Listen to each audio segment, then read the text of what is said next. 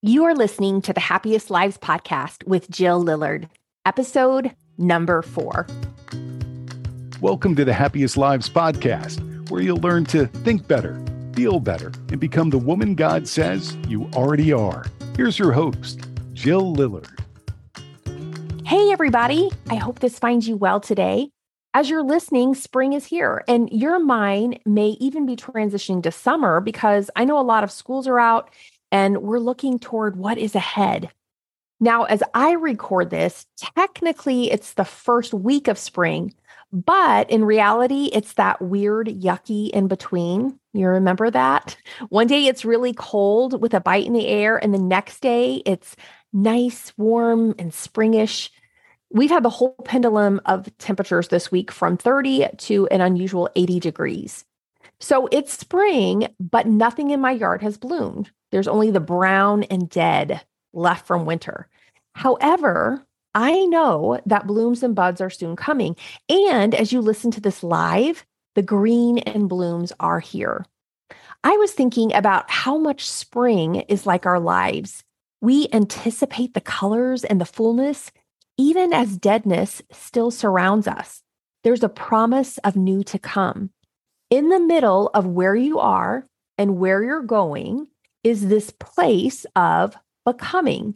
And becoming isn't always pretty. In fact, it's uncomfortable. But what I think is worse is not becoming, resisting the becoming, staying where you are, sitting on the shoreline of your life, trying to avoid any struggle or pain. You can't avoid pain. And when we pretend we can and don't allow ourselves to become, we die. In our lives, we get glimpses of heaven. But because this is not our home, the momentary pleasures that we experience don't last.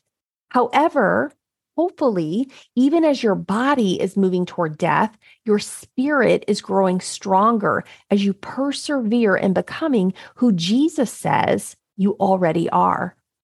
Today, I want to talk about how to stop struggling as we live in the middle. Don't get me wrong. When you're becoming, there will be a struggle. This is part of it. I think of the caterpillar becoming the butterfly. He must go through a state of becoming. He has to work his way out of the cocoon. The struggle is part of making him ready to fly. If we helped him out of the cocoon, then he wouldn't have to struggle. He would never have to work his way out, but then he would never be able to fly. The struggle is essential to the becoming. What I'm talking about when I say let's stop struggling is the undue struggle that takes place when we resist the tension of the already but not yet. When we think things should be different than they are, we increase our pain. And we're not increasing our pain in a way that we become better. We're increasing our pain in a way that we end up exhausted. We make hard things harder than they have to be when we struggle over the struggle. When I attended Covenant Seminary in St. Louis, I had a professor, Dr. Richard Winter, who wrote a book, Perfecting Ourselves to Death. And in it, he talked about the blueprints of perfection in our DNA. As we're created in God's image and we're longing for something more than what is, it's as though there are these blueprints of perfection inside of us written on our hearts. He referenced the bookends of our lives, the perfect Eden and the perfect heaven, where everything is beautiful, blissful, and peaceful in the valley. There are no sorrows, tears, or sadness on these bookends. And yet here we are in the middle. We live in the already, but not yet. And everything material is moving toward decay, even as we become who we already are. We get these foretastes of heaven, these moments of beauty, but the glory soon fades. The party comes to an end. You have experienced these moments of pure happiness and joy, and you want to sustain them, but they're soon followed by sorrow. I want to tell you that nothing has gone wrong. Everything is as it should be. This is all part of God's plan of redemption. In John 16:33, Jesus tells us, I have told you these things so that in me you may have peace. In this world you will have trouble, but take heart, I have overcome the world. And in James 1:2-4, Consider it pure joy, my brothers and sisters, whenever you face trials of many kinds, because you know that the testing of your faith produces perseverance. Let perseverance finish its work so that you may be mature and complete, not lacking anything. And Ecclesiastes, it tells us there's a time for everything. There's a time for death and dying and sadness. There's a time for joy, and there's a time for planting and a time for harvest. In 2 Corinthians 12, Paul talks about a thorn in his side. Now, we don't know what that thorn is, but Paul is struggling with his insufficiency to remove the thorn. He declared that this weakness kept him from boasting about himself. And instead, he put his trust not in himself, but in the Lord as he persevered in his calling despite the thorn. Hebrews 12, 6-7, for the Lord disciplines the one he loves, and he chastises every son he receives. Endure suffering as discipline. God is treating you as sons. For what son is not disciplined by his father? If you do not experience discipline like everyone else, you're illegitimate children and not true sons. Problems and thorns are part of the deal here on earth. However, as we persevere in the faith, our Father will use each trouble and thorn to fulfill his purpose, transforming us into who he says we already are. What the enemy meant for evil, God uses for good as we turn toward Jesus. I can guarantee your life is going to let you down. All the people, they're going to fail you somehow. You're going to let yourself down. And as you yearn and long for more, it might be tempting to think things should be different here. You're going to get frustrated with other people. You'll be frustrated with yourself. You may even get frustrated with God. Notice that when you think things should be different than they are, you fall into shame and blame, which is nothing more than a pit of despair and hopelessness. And so I refer to the space in between where you are and where you want to be, the space where the flesh battles the spirit.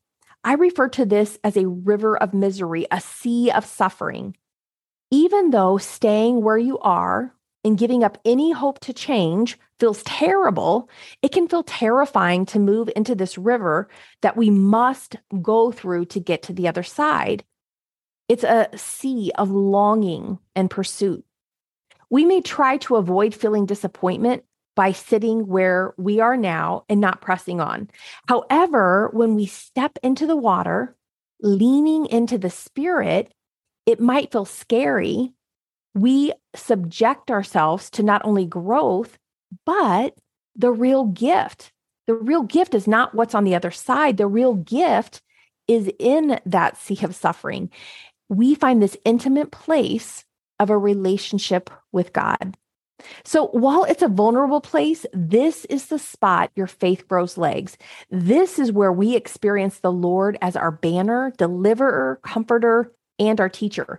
He meets us in our weakness.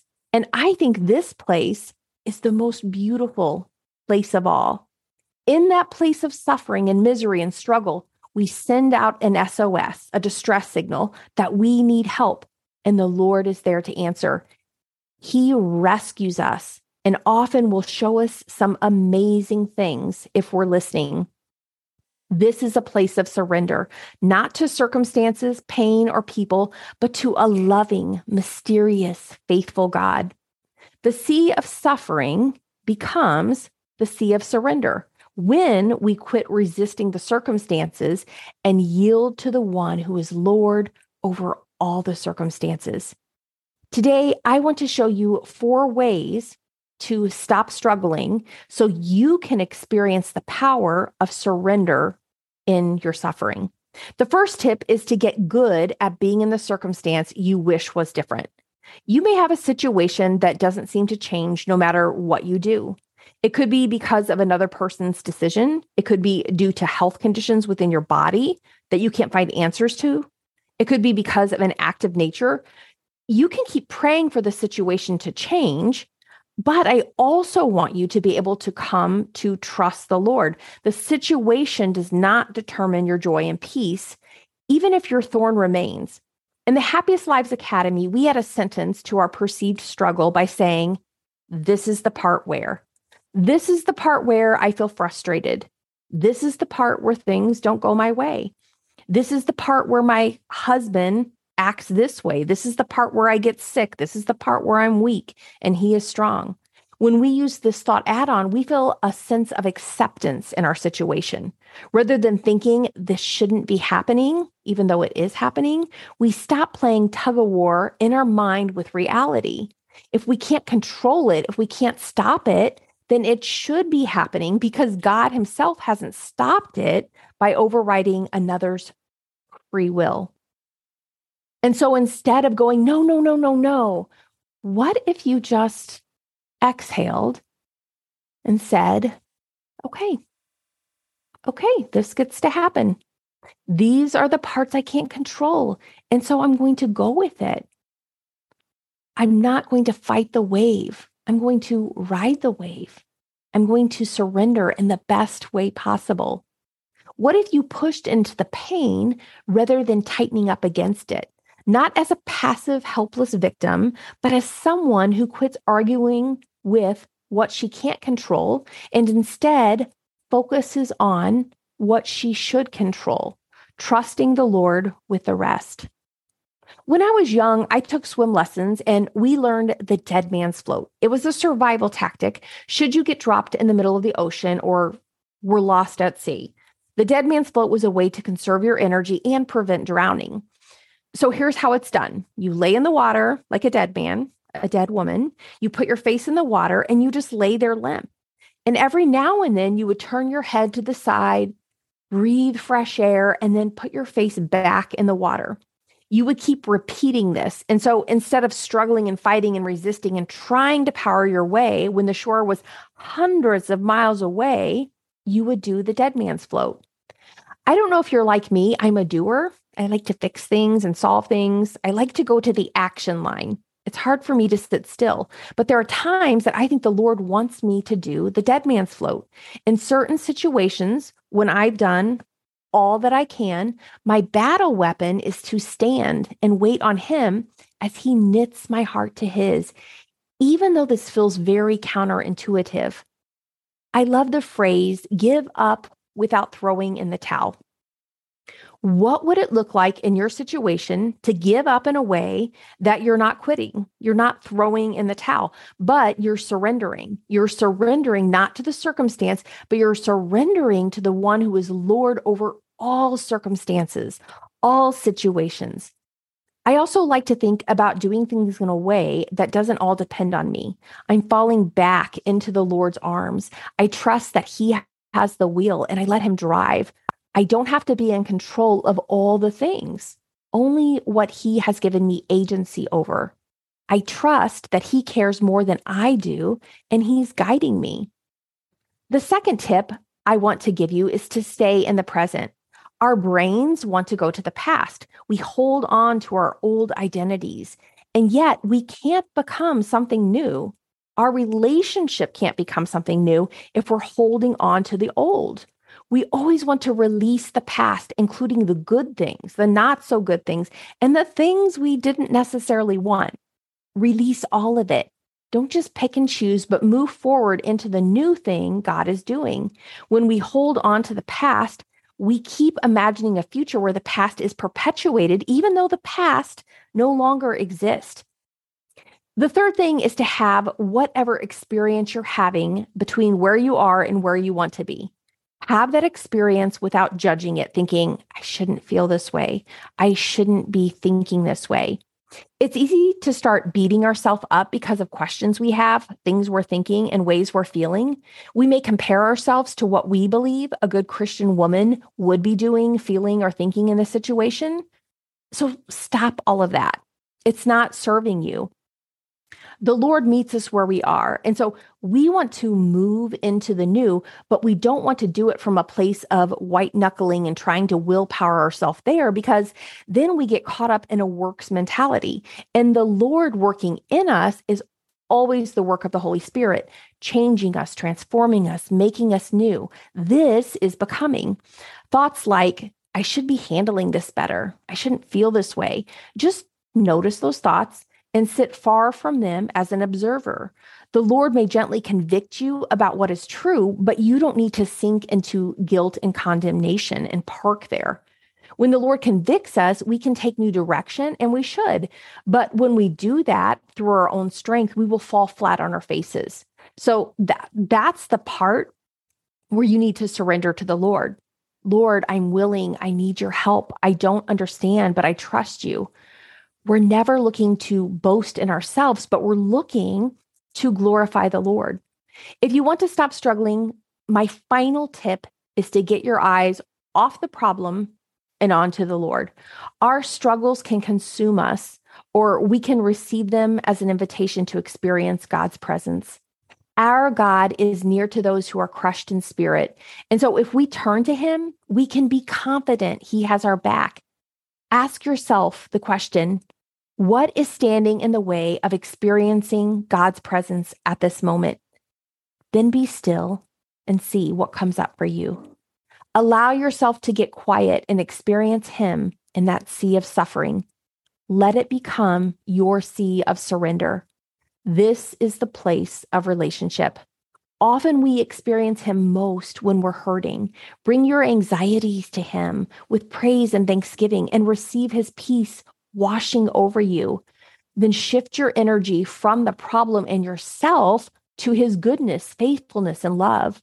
The Psalms are the perfect example of turning toward the Lord in your desperate state and ascending with new hope, focus, and direction. They begin with an emotional descent, focusing on the struggle.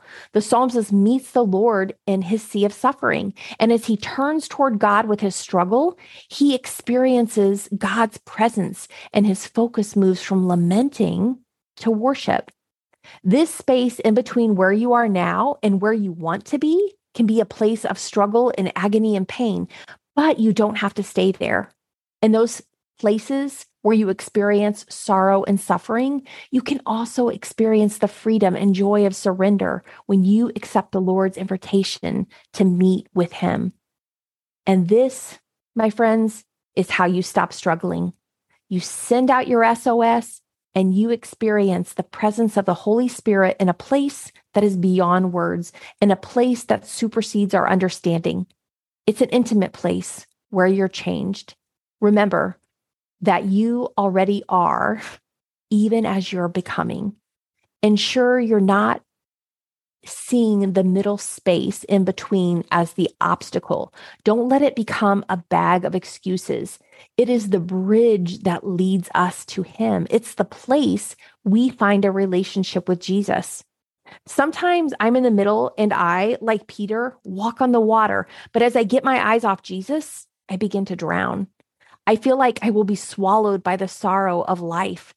But when I see I'm doing this, I turn my eyes to him and I begin to walk on the water again rather than grasping for air. I'm learning to ride those waves of emotions and trials so I don't panic. I don't agonize over my agony. Instead, I'm learning to surrender more and more each day. And I hope you are too. Thank you for listening. Let's hang out again next week. I'll see you soon.